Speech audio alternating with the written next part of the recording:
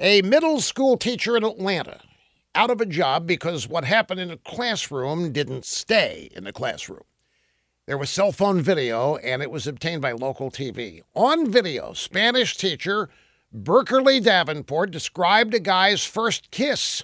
When you're in love the first time, that first kiss, there's nothing like it.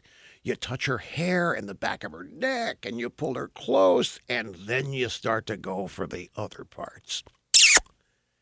Well, when school officials saw the first kiss lesson on Action Eyeball News, they took action.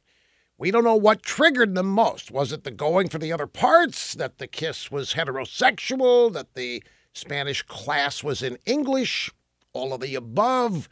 In any event, Dr. Davenport was out. Totally appropriate. But still, I have a question.